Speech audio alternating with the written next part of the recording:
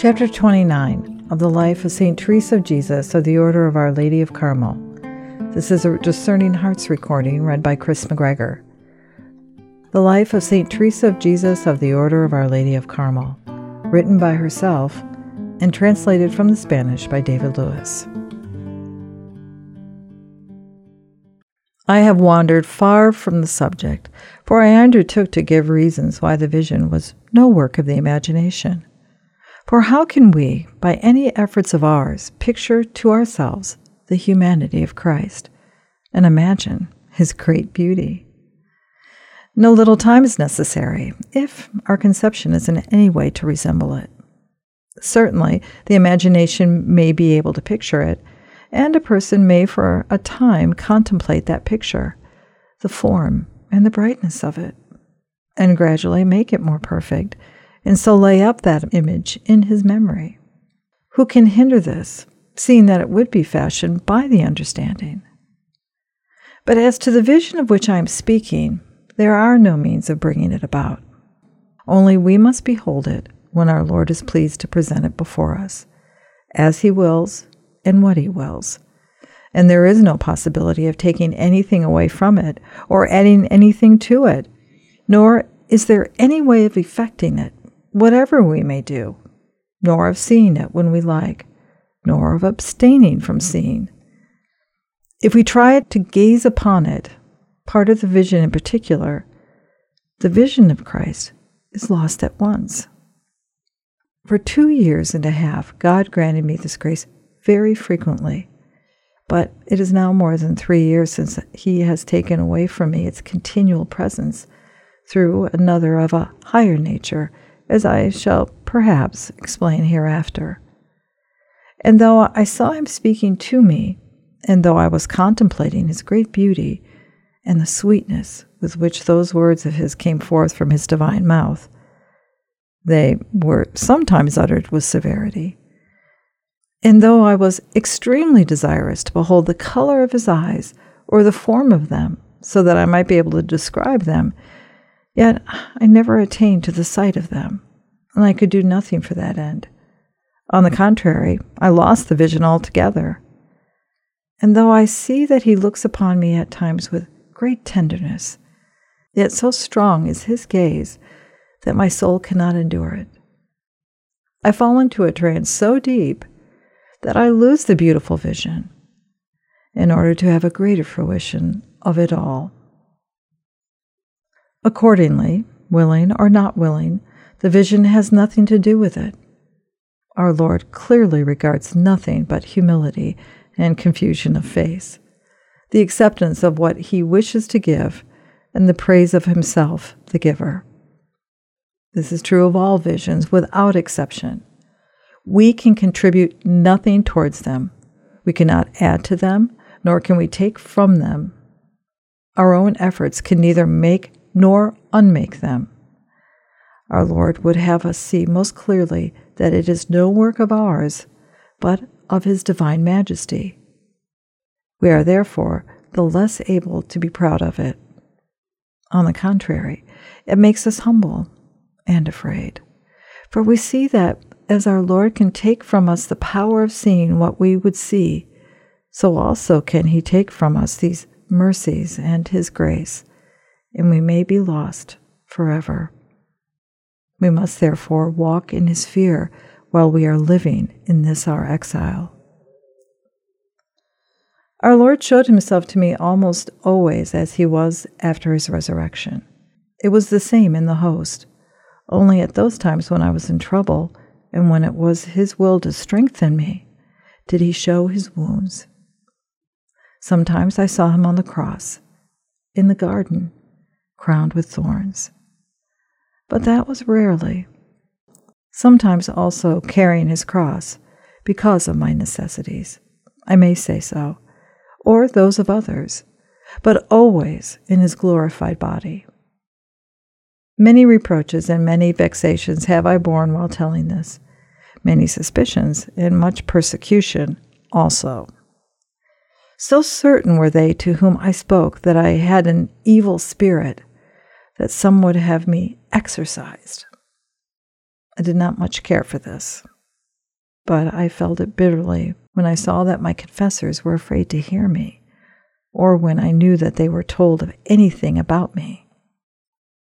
Notwithstanding all this, I never could be sorry that I had these heavenly visions, nor would I exchange even one of them for all the wealth and all the pleasures of the world.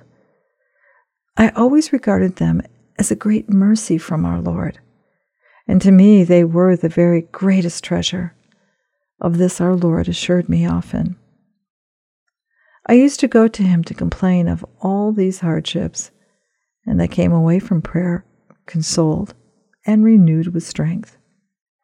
I did not dare to contradict those who were trying me, for I saw that it made matters worse, because they looked on my doing so as a failure in humility. I spoke of it to my confessor. He always consoled me greatly when he saw me in distress. As my visions grew in frequency, one of those who used to help me before, it was to him I confessed when the father minister could not hear me, began to say that I was certainly under the influence of Satan. He bade me, not that I had no power of resisting, always to make the sign of the cross when I had a vision, to point my finger at it by way of scorn, and be firmly persuaded of its diabolical nature. If I did this, the vision would not recur. I was to be without fear on the point. God would watch over me and take the vision away. This was a great hardship for me, for as I could not believe that the vision did not come from God, it was a fearful thing for me to do, and I could not wish, as I said before, that the visions would be withheld.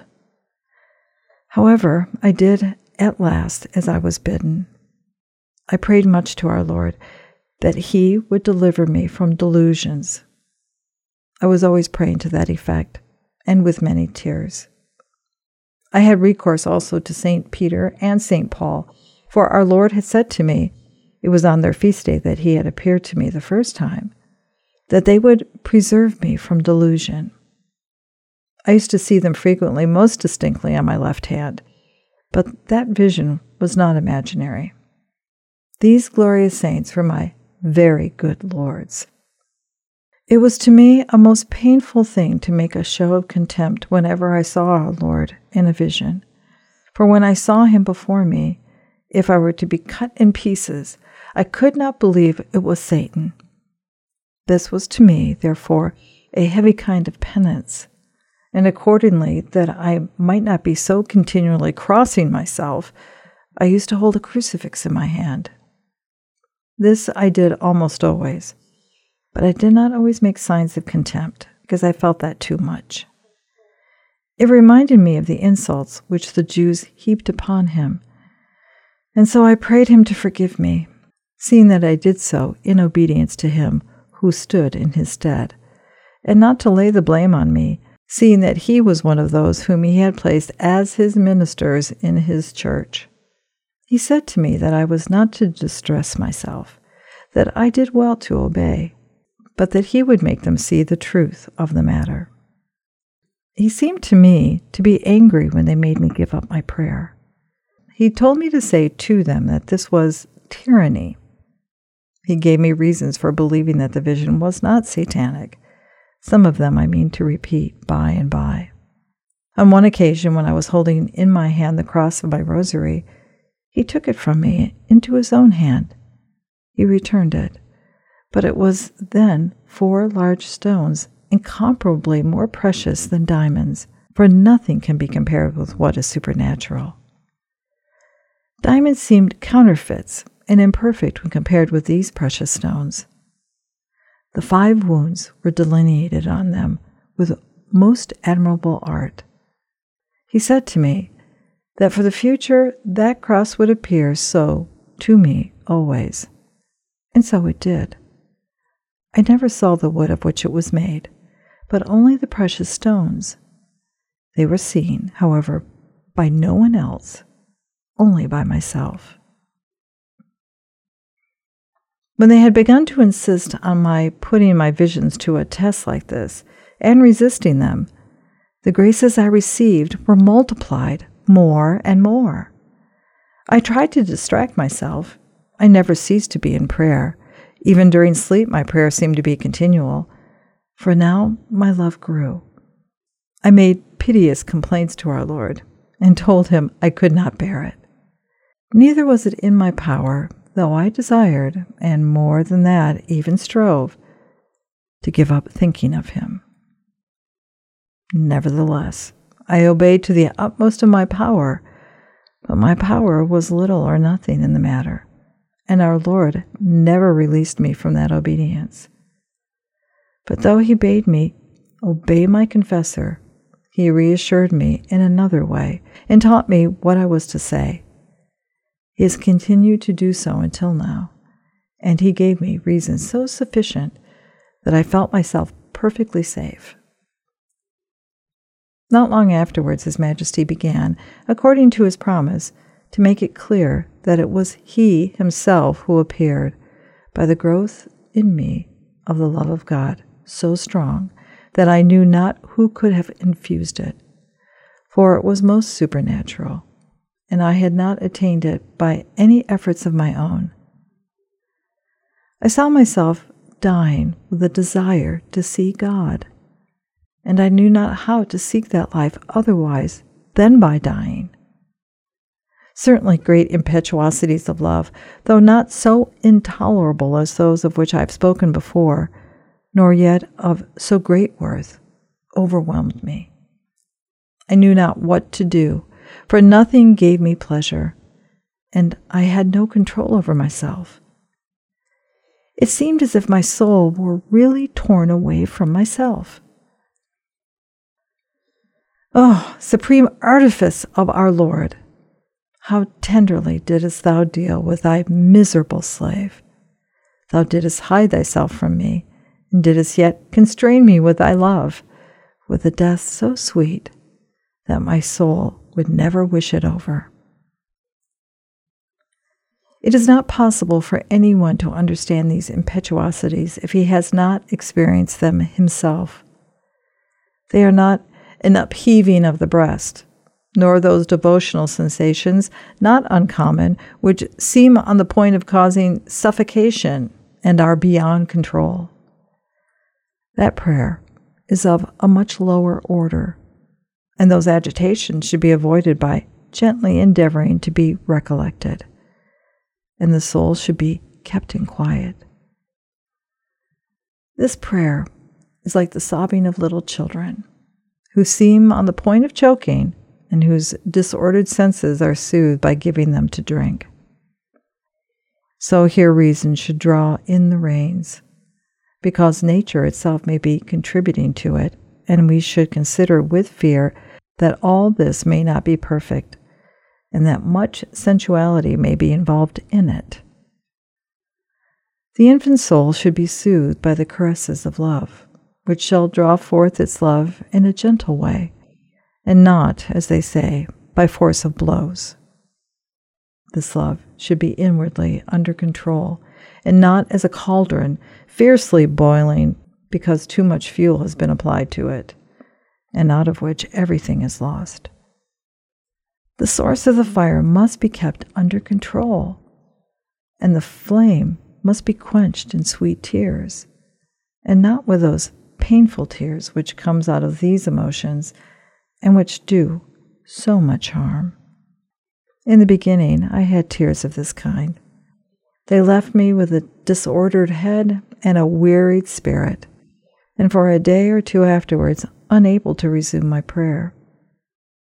Great discretion, therefore, is necessary at first, in order that everything may proceed gently, and that the operations of the Spirit may be within. All outward manifestations should be carefully avoided. These other impetuosities are very different. It is not we who apply the fuel. The fire is already kindled, and we are thrown into it in a moment to be consumed. It is by no efforts of the soul that it sorrows over the wound which the absence of our Lord has inflicted on it. It is far otherwise, for An arrow is driven into the entrails to the very quick, and into the heart at times, so that the soul knows not what is the matter with it, nor what it wishes for. It understands clearly enough that it wishes for God, and that the arrow seems tempered with some herb which makes the soul hate itself for the love of our Lord, and willingly lose its life for Him. It is impossible to describe or explain the way in which God wounds the soul, nor the very grievous pain inflicted, which deprives it of all self-conscience. Yet this pain is so sweet that there is no joy in the world which gives greater delight. As I have just said, the soul would wish to be always dying of this wound.